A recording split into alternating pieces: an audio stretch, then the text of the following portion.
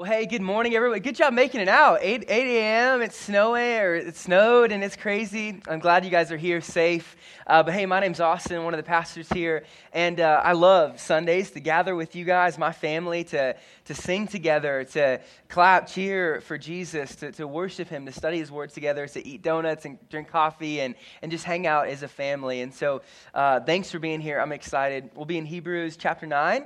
You can grab your Bibles and open up there if you like.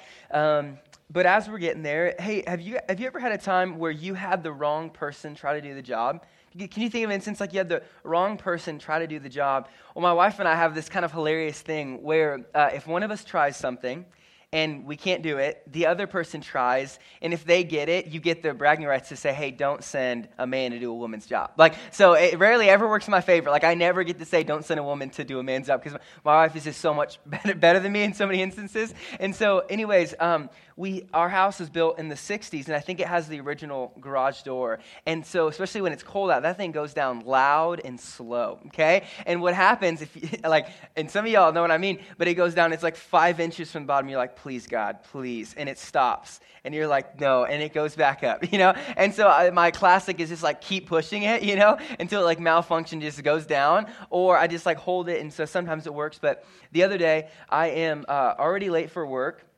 And so I'm trying to get it to go, and it does the whole 5 inches from the top or bottom thing and goes back up. And so I give it the old 3-time attempt. It doesn't work, and so I just leave, right? Because I'm already going to be late. And so the garage door's up, and I leave, and I call Kristen, hey, sweetheart, I think the garage door's finally done. It's just not going to close for us. And so if you just want to call someone, either get it fixed or let's just get a new one, it's old. And she texts me 15 minutes later, don't send a man to do a woman's job. And it's down, I'm like, dang it, And so she totally earned it. I'm like, gosh. And so my 25-week pregnant wife fixed the garage, and I couldn't, okay? So there it is. And it's funny because now it's kind of reversed on her. And so I'm just like, sweetheart, I just can't do things as good as you, so I'm just not even going to try. And she's like, no, that doesn't work that way. Sometimes the average mediocre one does it, okay? I'm okay with that kind of job. And so anyways, it's hilarious. But here's the point. You need the right person to do the job, right? You need the right person to do the job. And our verses this morning are going to show us that the blood of goats and bulls couldn't get the job of our salvation done, right? The job of our salvation could not be accomplished through the blood of goats and bulls, right? Don't send an animal's blood to do what only Jesus' blood can, right? And so we're going to see that. Or if you're a little bit I don't know about blood, I'm a little queasy with that, our passage says blood 11 times. That's crazy, right? So if you're I don't like blood, you're going to like it, okay, by the end of this, all right?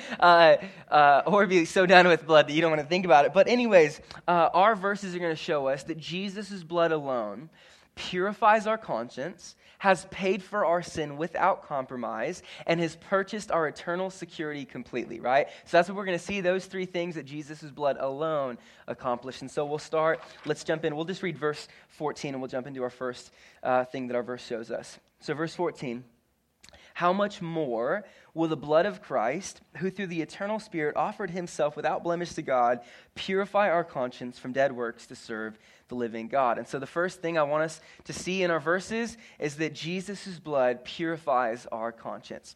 Purifies our conscience. So the first 10 verses of chapter 9 that we looked at last week explain the tents, right? The old tent. So there's a lampstand, and there's bread, and there's a table, and then past this curtain is the most holy place, okay? And the high priest was the only person that could go in there, and he could only go in once a year, right? And so after sacrificing for his own sins, he would go into this place and make a sacrifice for the unintentional sins of the people. This is a huge deal, but then verses 9 and 10, just to get some context, explain its limits, right? So it was huge, but look at verses 9 and 10 real quick, and this is just its limits. It says, according to this arrangement, gifts and sacrifice are offered that cannot perfect the conscience of the worshiper, but deal only with food and drink and various washings, regulations for the body imposed until the time of Reformation, right? So there's the limits. It was good, but it had limits to what it could do. It can't perfect the conscience. It can only deal with the external, right? It can't transform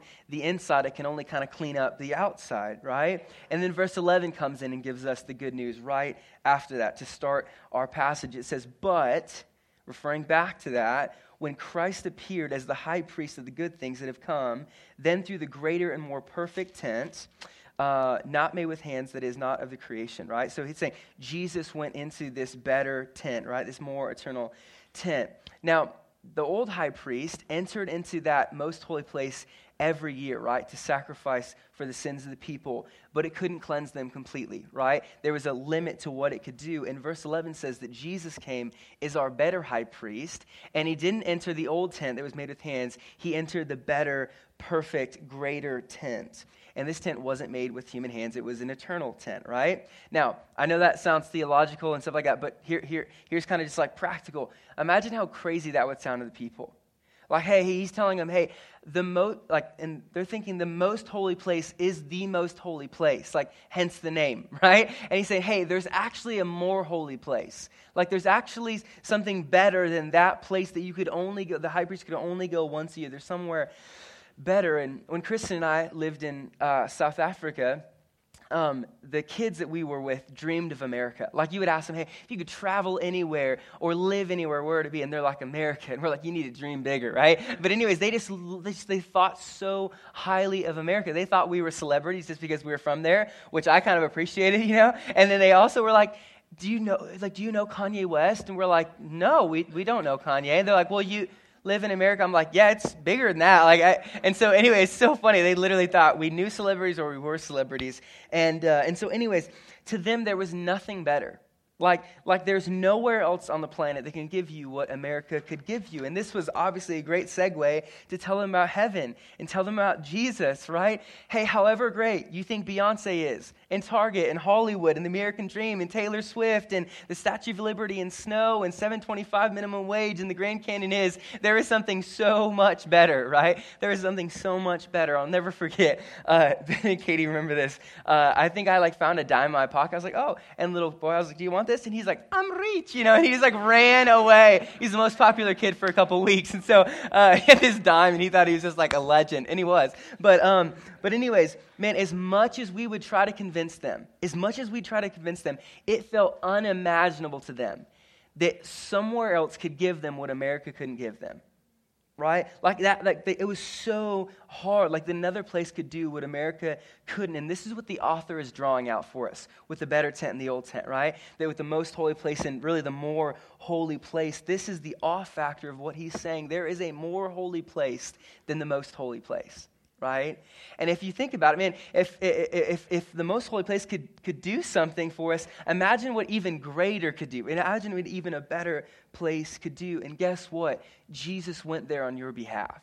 Jesus went there for you. And if the old tent built with human hands could atone for sins, imagine what the eternal tent could do for you with Jesus working for you. Right?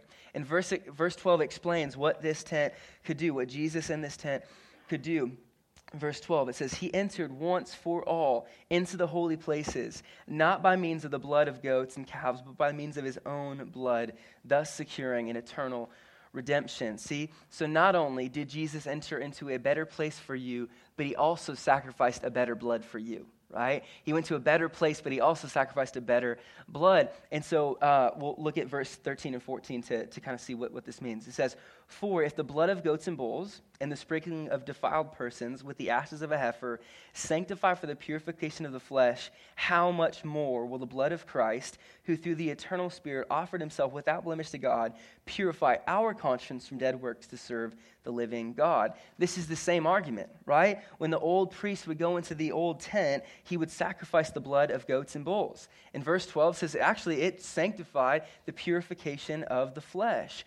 But if it did that, and that was awesome, and that was great, and they loved that, how much better, how much more would Jesus' own blood do for us? Right? If that did something, imagine how much more. And what's more important, the blood of Jesus or goats?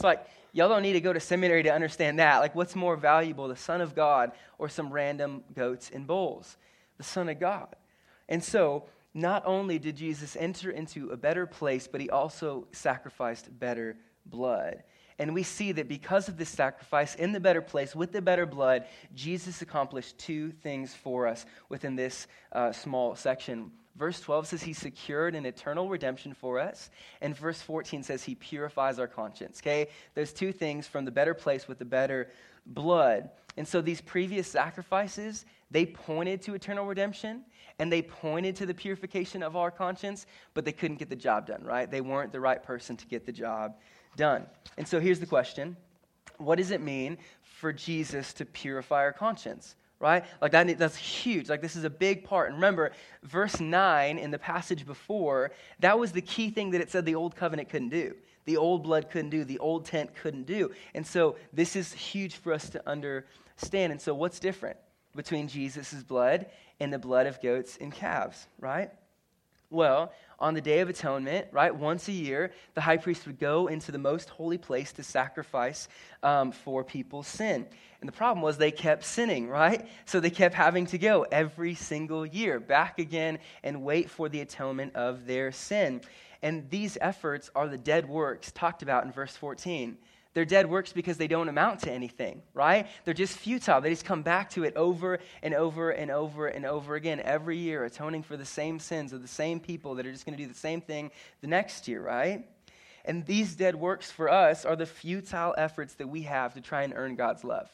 Right? Verse 14, the futile efforts that God is cleansing us of, our conscience of, are the dead efforts that we have to try and earn God's love. So here's what happens. We start to think that God is like Santa Claus.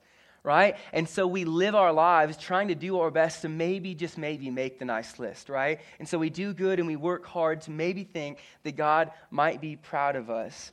And so we work tirelessly to try and tilt the moral scale in our favor. We think that maybe our good efforts might just outweigh our bad efforts. And so we do all of these things frantically hoping that God may just be proud of us. And so we go to church. Not to learn about God's love, but to try to earn God's love, right? We read our Bibles not to spend time with God, but to punch our religious time clock. We give financially to the church, not to respond to what God's given us, but to try and twist his arm into giving us even more. Like, this is what we do. And here's the problem. We're not loving God, and we're not loving people. We're loving ourselves and trying to get ourselves into heaven. Right? Like that's really what you're doing in the midst of all of that. And so we will do whatever it takes to make it look like we love God to avoid hell, right? We'll do whatever it takes, but God doesn't just see the outward appearance. He doesn't just see what you do. He sees the heart. He knows your motive, and God isn't just concerned with what you do. He's also concerned with why you do it, right? And so we will tirelessly work towards that. And listen, this is sobering, but to assume that you can earn God's love is to spit on Jesus' cross. Like every effort we make to try to pay for our own sin or earn God's love is to look at Jesus on the cross and say, I don't need that, right? Every moral thing we do, attempting to persuade God into accepting us, is proclaiming that the cross of Jesus either wasn't needed or it wasn't enough. And both are treacherous sins, right? We cannot do that. Listen, you can't make God love you. You can't. You can't earn his love or win his love. Even your brightest moments, proudest achievements, and most heroic efforts apart from God are drenched in sin. Doesn't matter how amazing your resume looks, it is drenched in sin apart from Jesus. And verse 12 says that Jesus' blood secures your eternal redemption, not your blood, sweat, and tears for God. Jesus' blood, not your blood, sweat, and tears for God. And so here's how Jesus purifies our conscience from dead works, right? When we place our faith in him, he removes our guilt and our shame, right? By faith alone in Jesus, you stand righteous before God. You are clean, you are adopted, you are loved, you are infinitely valuable to God because of your faith in his Son. There's nothing more that you can do to add to his love or take away from his love. It is finished. It's unconditional, unwavering, and inexhaustible, right? That's his love for you. And there's a woman in our church that considers herself a recovering legalist. Right? A recovering legalist. And what she means by that is she once believed and operated as if her good works and her efforts could make God proud of her. But by God's grace, He's actually purified her conscience and convinced her that she is a beloved daughter of the King because of grace and grace alone, right? He's convinced her that her best days and her worst days, she's infinitely loved by the King. He's convinced her of that. And I'm willing to bet there are a lot of recovering legalists in the room. A lot of us have neglected to accept the scandal of Jesus' grace and what he's done on the cross. And we thought, man, I don't need that. I mean, or at least it's 80 and then me 20, or I'm going to do a little bit of the work. I at least have to have some skin in the game in this relationship. I can't just take 100%. I need to give something. I'm willing to bet there are a lot of recovering legalists in the room. And so here's the question. Does that mean that we just go, well, I mean, if those good efforts were actually sin because I was trying to earn God's love, then do I just kind of throw my hands up and not do anything good for God anymore because I'm afraid I might start to identify with that? Absolutely not. Verse 14 ends. It says, purify our conscience from dead works to what? To serve the living God. And so check this out. This is the beautiful kind of paradox of it all. Redeemed people, saved people joyfully serve God in doing the very things we once did out of obligation to try to justify ourselves. And now we do them joyfully to the King. We do them joyfully to God and say, no, this isn't to earn your love, but to respond to you earning your love for me, right? This is to respond to God's earning for us, not to try and earn for ourselves, right? It's beautiful. So this is what happens. Our church attendance, our purity, our Bible reading, our efforts, our giving to the church are no longer a facade to win over God, but an exuberant response to what he's already done for us, right? This is what it is. And so check this out. This frees us up with purified consciences to know that we are infinitely loved because of what Jesus has done, not by what we do. It frees us up to actually serve God because we love him. Right? Because we just love him, and it frees us up to look at people not as pawns and checklists and projects, but as real people that Jesus died for and Jesus loves. It frees us up to actually care and actually love and stop thinking about ourselves. That's what a purified conscience does, and only Jesus' blood can do that for us, right? And I want to just be clear, grace does not produce lazy Christians. It produces loving children that want to joyfully join our Father in his efforts and in his mission. Amen? This is what grace does, and Jesus' blood alone can purify our conscience. And Jesus' blood also pays for our sin without compromise, right? This is another beautiful thing that his blood does. And so look at verses 15 and 16. Therefore, he's the mediator of a new covenant, so that those who are called may receive the promised inheritance, eternal inheritance, since a death has occurred that redeems them from the transgressions committed under the first covenant. For where a will is involved, the death of the one who made it must be established. Okay, so the second thing our verses show us that Jesus' blood did is that he paid for our sin without compromise. Now, verse 15 says that Jesus is our mediator, right? And when I think of mediation, maybe when you do too, we got a couple like lawyers, law students in here. One of the connotated words that I think of is compromise, right? Like the role of a mediator is usually to compromise and get both parties to do that. And so as a dad, I've actually become a professional mediator. I'm really good at it. And so we're best friends with two other couples, the Altmans and the Morgans, and we all kind of had our first child at the same time. We're having our second one at the same time. It's kind of crazy, but it's super fun to do life together. And when little Addie and little Roman come over to play with Gracie, things get a little crazy sometimes, okay? And so Roman finds this toy, and it now becomes the most valuable toy in the world to Gracie and Addie, you know? And so Addie's grabbing at it, screaming. Gracie's yelling some gibberish. I mean, she is mad because it's technically her toy, but she hasn't paid attention to it in 4 months. It's like now it's important to you, but it just sat in the bin for like 4 months, you know? Parents, you know what I mean? And so anyways, so I put my mediator hat on, and I bravely enter the situation. It gets messy sometimes, all right, folks? And so anyways, I'm in there, and I'm saying, hey, and I look at him, and, you know, they're mad, you know? And Roman's just so happy because he's got it, you know? And so anyways, I said, hey, guys, man, here's the deal. Roman, you can't have it forever. I think after you play with it just for a little bit, give it to Addie, and then Addie, when you're done, give it to Gracie. Here's the problem. When Gracie gets it, Roman's got another one, and it starts over again. And you're like, oh my gosh, again, do I just go to the store and buy the same toy twice, So they all have 3. And anyways, right, the role of a mediator normally in our context is to get the other parties to compromise, right? Usually in almost all mediation scenarios, people leave disappointed, right? With some sense of compromise. And so Addie and Gracie wanted the toy immediately, and they had to wait. Roman wanted to hold on to it forever and get the attention of the girls, but he had to give it up and he had to share it, right? Like that's just what happened. And so here's the question. Here's the whole point I'm trying to make. Is this how Jesus mediated for us? Is this how Jesus mediated for us?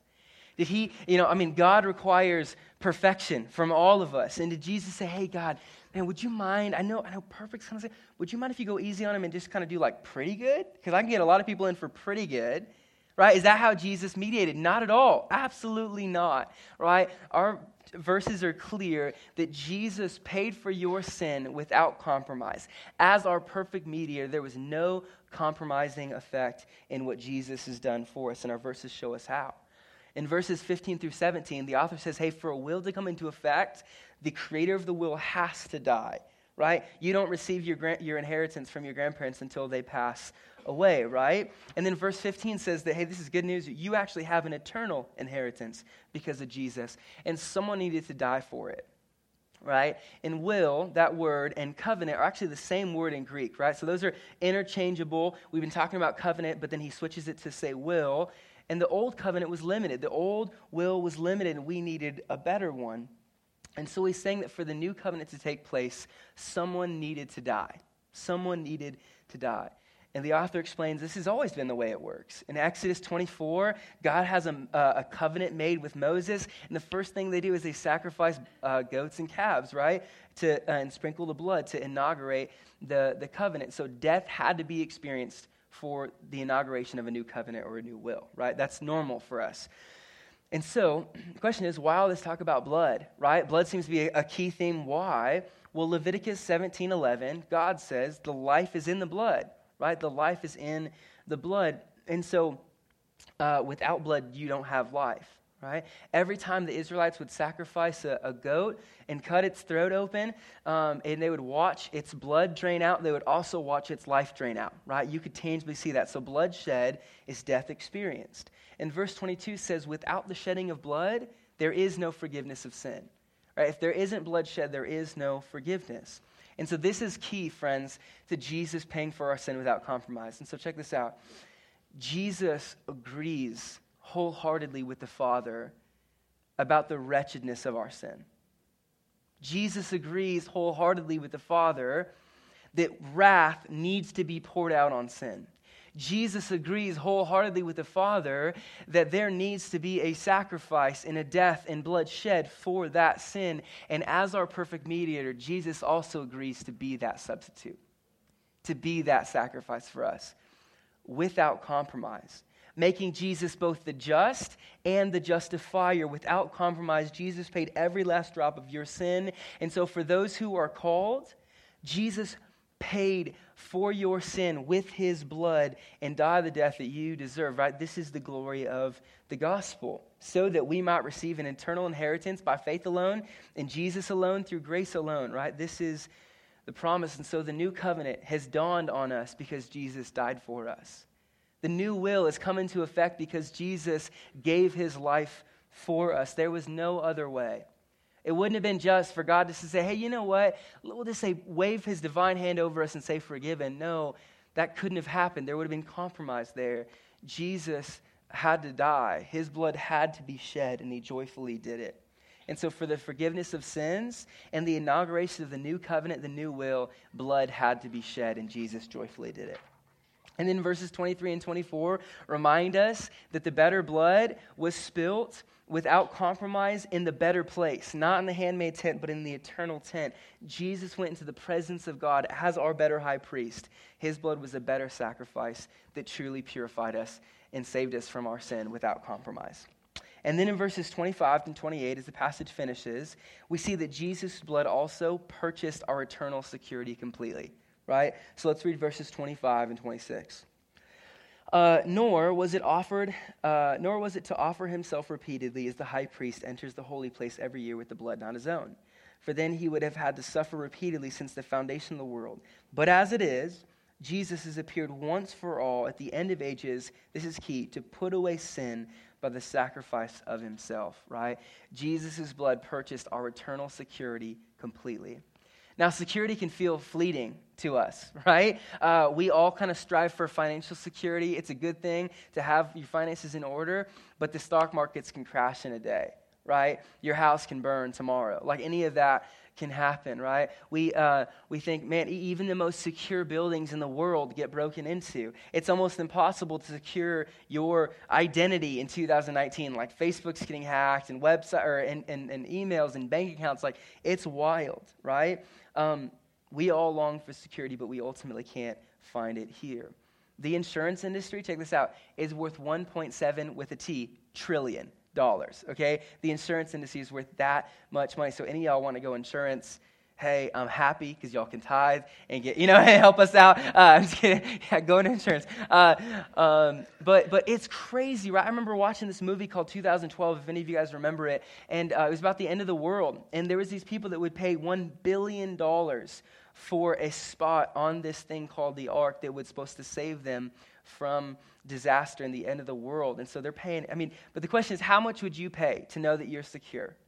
How much would you pay to know you're secure or know that your family is secure? And here's the good news of the scandalous gospel. You don't have to pay for your eternal security because Jesus already did, right? That's the beauty of it. And so the end of verse 26 says that Jesus put away sin forever, right, by the sacrifice of himself.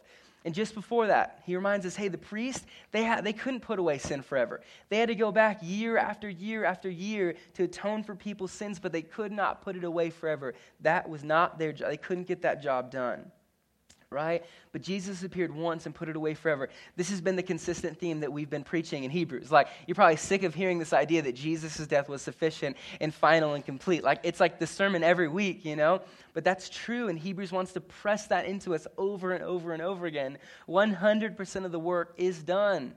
All you have to respond to it is just to believe it's true, right? So it was sufficient, enough, and perfect.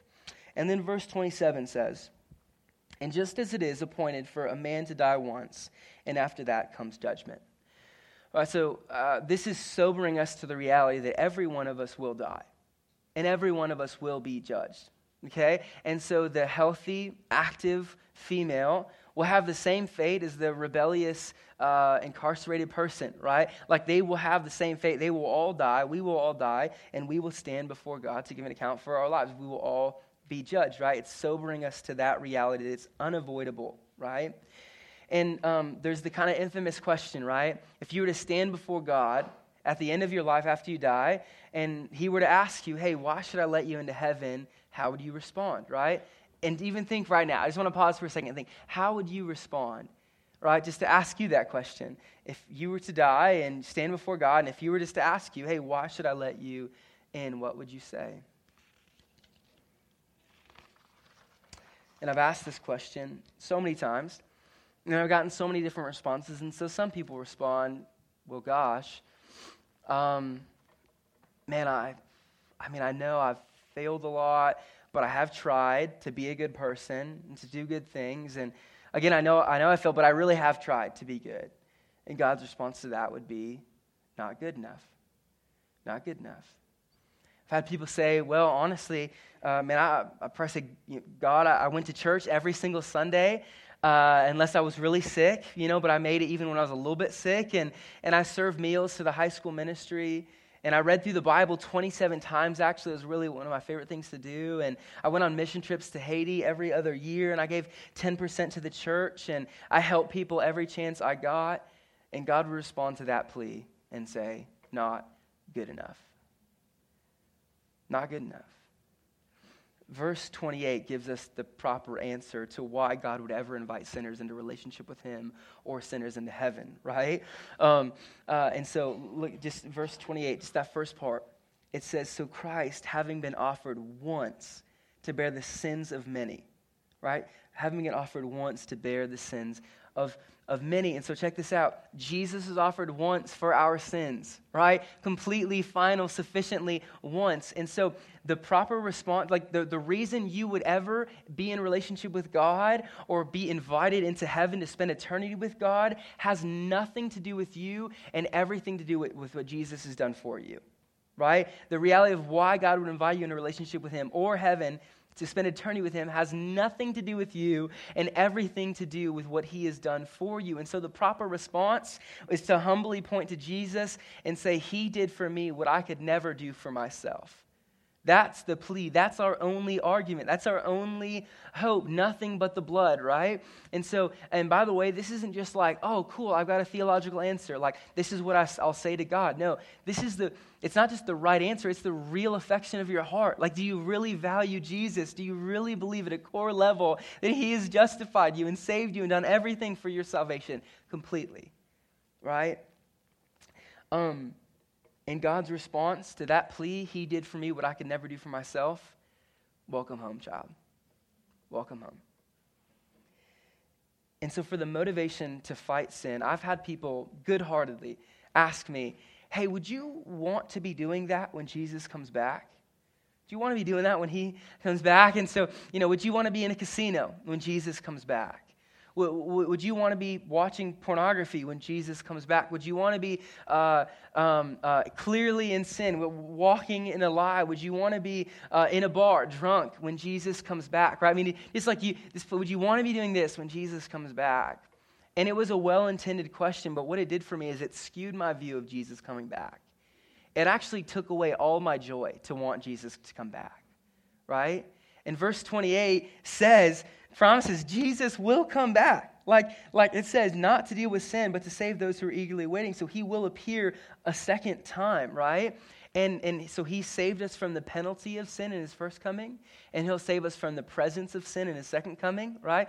Be with him forevermore.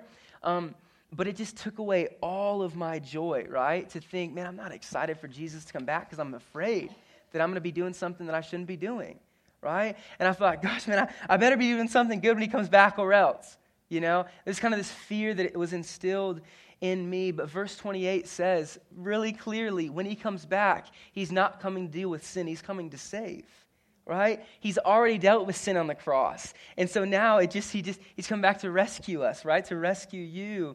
And it's not like Jesus comes back and says, whoa, oh my gosh, I really honestly had no idea that Austin would sin that much. And so, I didn't really cover all that 2,000 years ago, and so I'm just going to make one quick sacrifice. It'll cover it, but I'm just going to make one more. No, that's heresy. To assume that Jesus didn't pay for 100% of your cross, or 100% of your sin on the cross, that is heresy. Jesus paid it all, and he knew all. The most expansive sin you've ever committed, Jesus paid for it and knew it all, right? And he gladly did it. And so check this out. Jesus' death on the cross was perfect, final, and complete. And so here's what it means. If he comes back when you're binge watching pornography, or drunk in a bar, or wasting your money at a casino, or yelling at your kids, or clearly in a lie, if you've trusted in Jesus, there is nothing but grace for you. There is nothing but grace for you. Because Jesus paid it all. He isn't coming back to scold you. He's coming back to save you. Because he paid for it. Because it's done and it's finished. It was nailed to the cross 2,000 years ago. That's how final and perfect and complete his salvation is for you. Your eternity is secured completely by him. And friends, this is what actually compels us to fight sin. Paradoxically, the fact that our sin won't affect the way God sees us because he paid for it is actually the means to want to fight it and run towards Jesus and pursue holiness because that sin was nailed to the cross. And in light of that, verse 28 says we are to eagerly await Jesus. How are we supposed to be waiting for him? We're supposed to eagerly await for him. And I think a lot of us are waiting for heaven. Like, if we're just being honest, I think a lot of us, when we think about the end of our life, we're excited for heaven, right? No pain, no death, no trauma, like no achy knees, no tragedy, no messed up politics, just like eternity. But verse 28 says we're not waiting for heaven, we're waiting for Jesus. Amen? He's the one we're waiting for. He's the one we're excited for, right? And the reality that he's coming back to save us rather than scold us enables us to actually eagerly wait for him. And I remember when I was a kid and I would get in trouble, my mom would say, hey, you just wait until your dad gets home, right? And it was like, oh, gosh, like this is not going to be good. Just wait until dad comes home, right? Some of y'all know what I mean. And so I remember watching the clock and waiting for my dad to come home with zero excitement. Because I knew that when he came home that I was going to be in trouble. I was going to have to pay for what I did earlier that day. And friends, I have to ask, are you waiting for Jesus like I waited for my dad to come home after I got in trouble, after I did something I shouldn't have? You will never eagerly await him to come in joy unless you realize that he's not coming back to scold you. He's coming back to save you. You'll never eagerly await him until you realize that. He's not coming home as an angry dad ready to punish you. He's coming back as a savior to rescue you. Man, the price for your sin is paid in full. Jesus spilled his own blood to purify your conscience, to pay for your sin without compromise, and to secure your your eternity completely, right? Nothing but the blood of Jesus could do that. Amen? And this morning we get to take communion.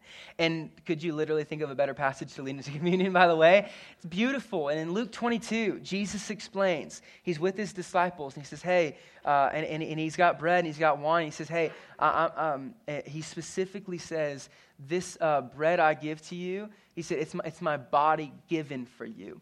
Like literally, my body is a gift for you. And Jesus did. He gave his body. His body was actually broken for you. And so that bread represents, as you take it, that bread represents Jesus' body actually broken for you. And he says, hey, and this blood, it's my covenant poured out for you, right? His blood was actually shed for you, like Jesus did that. And he says, do this in remembrance of me. As you take this bread and dip it in the juice, remember that my blood was actually broken, or my blood was spilled and my body was broken for you. That's how much I love you.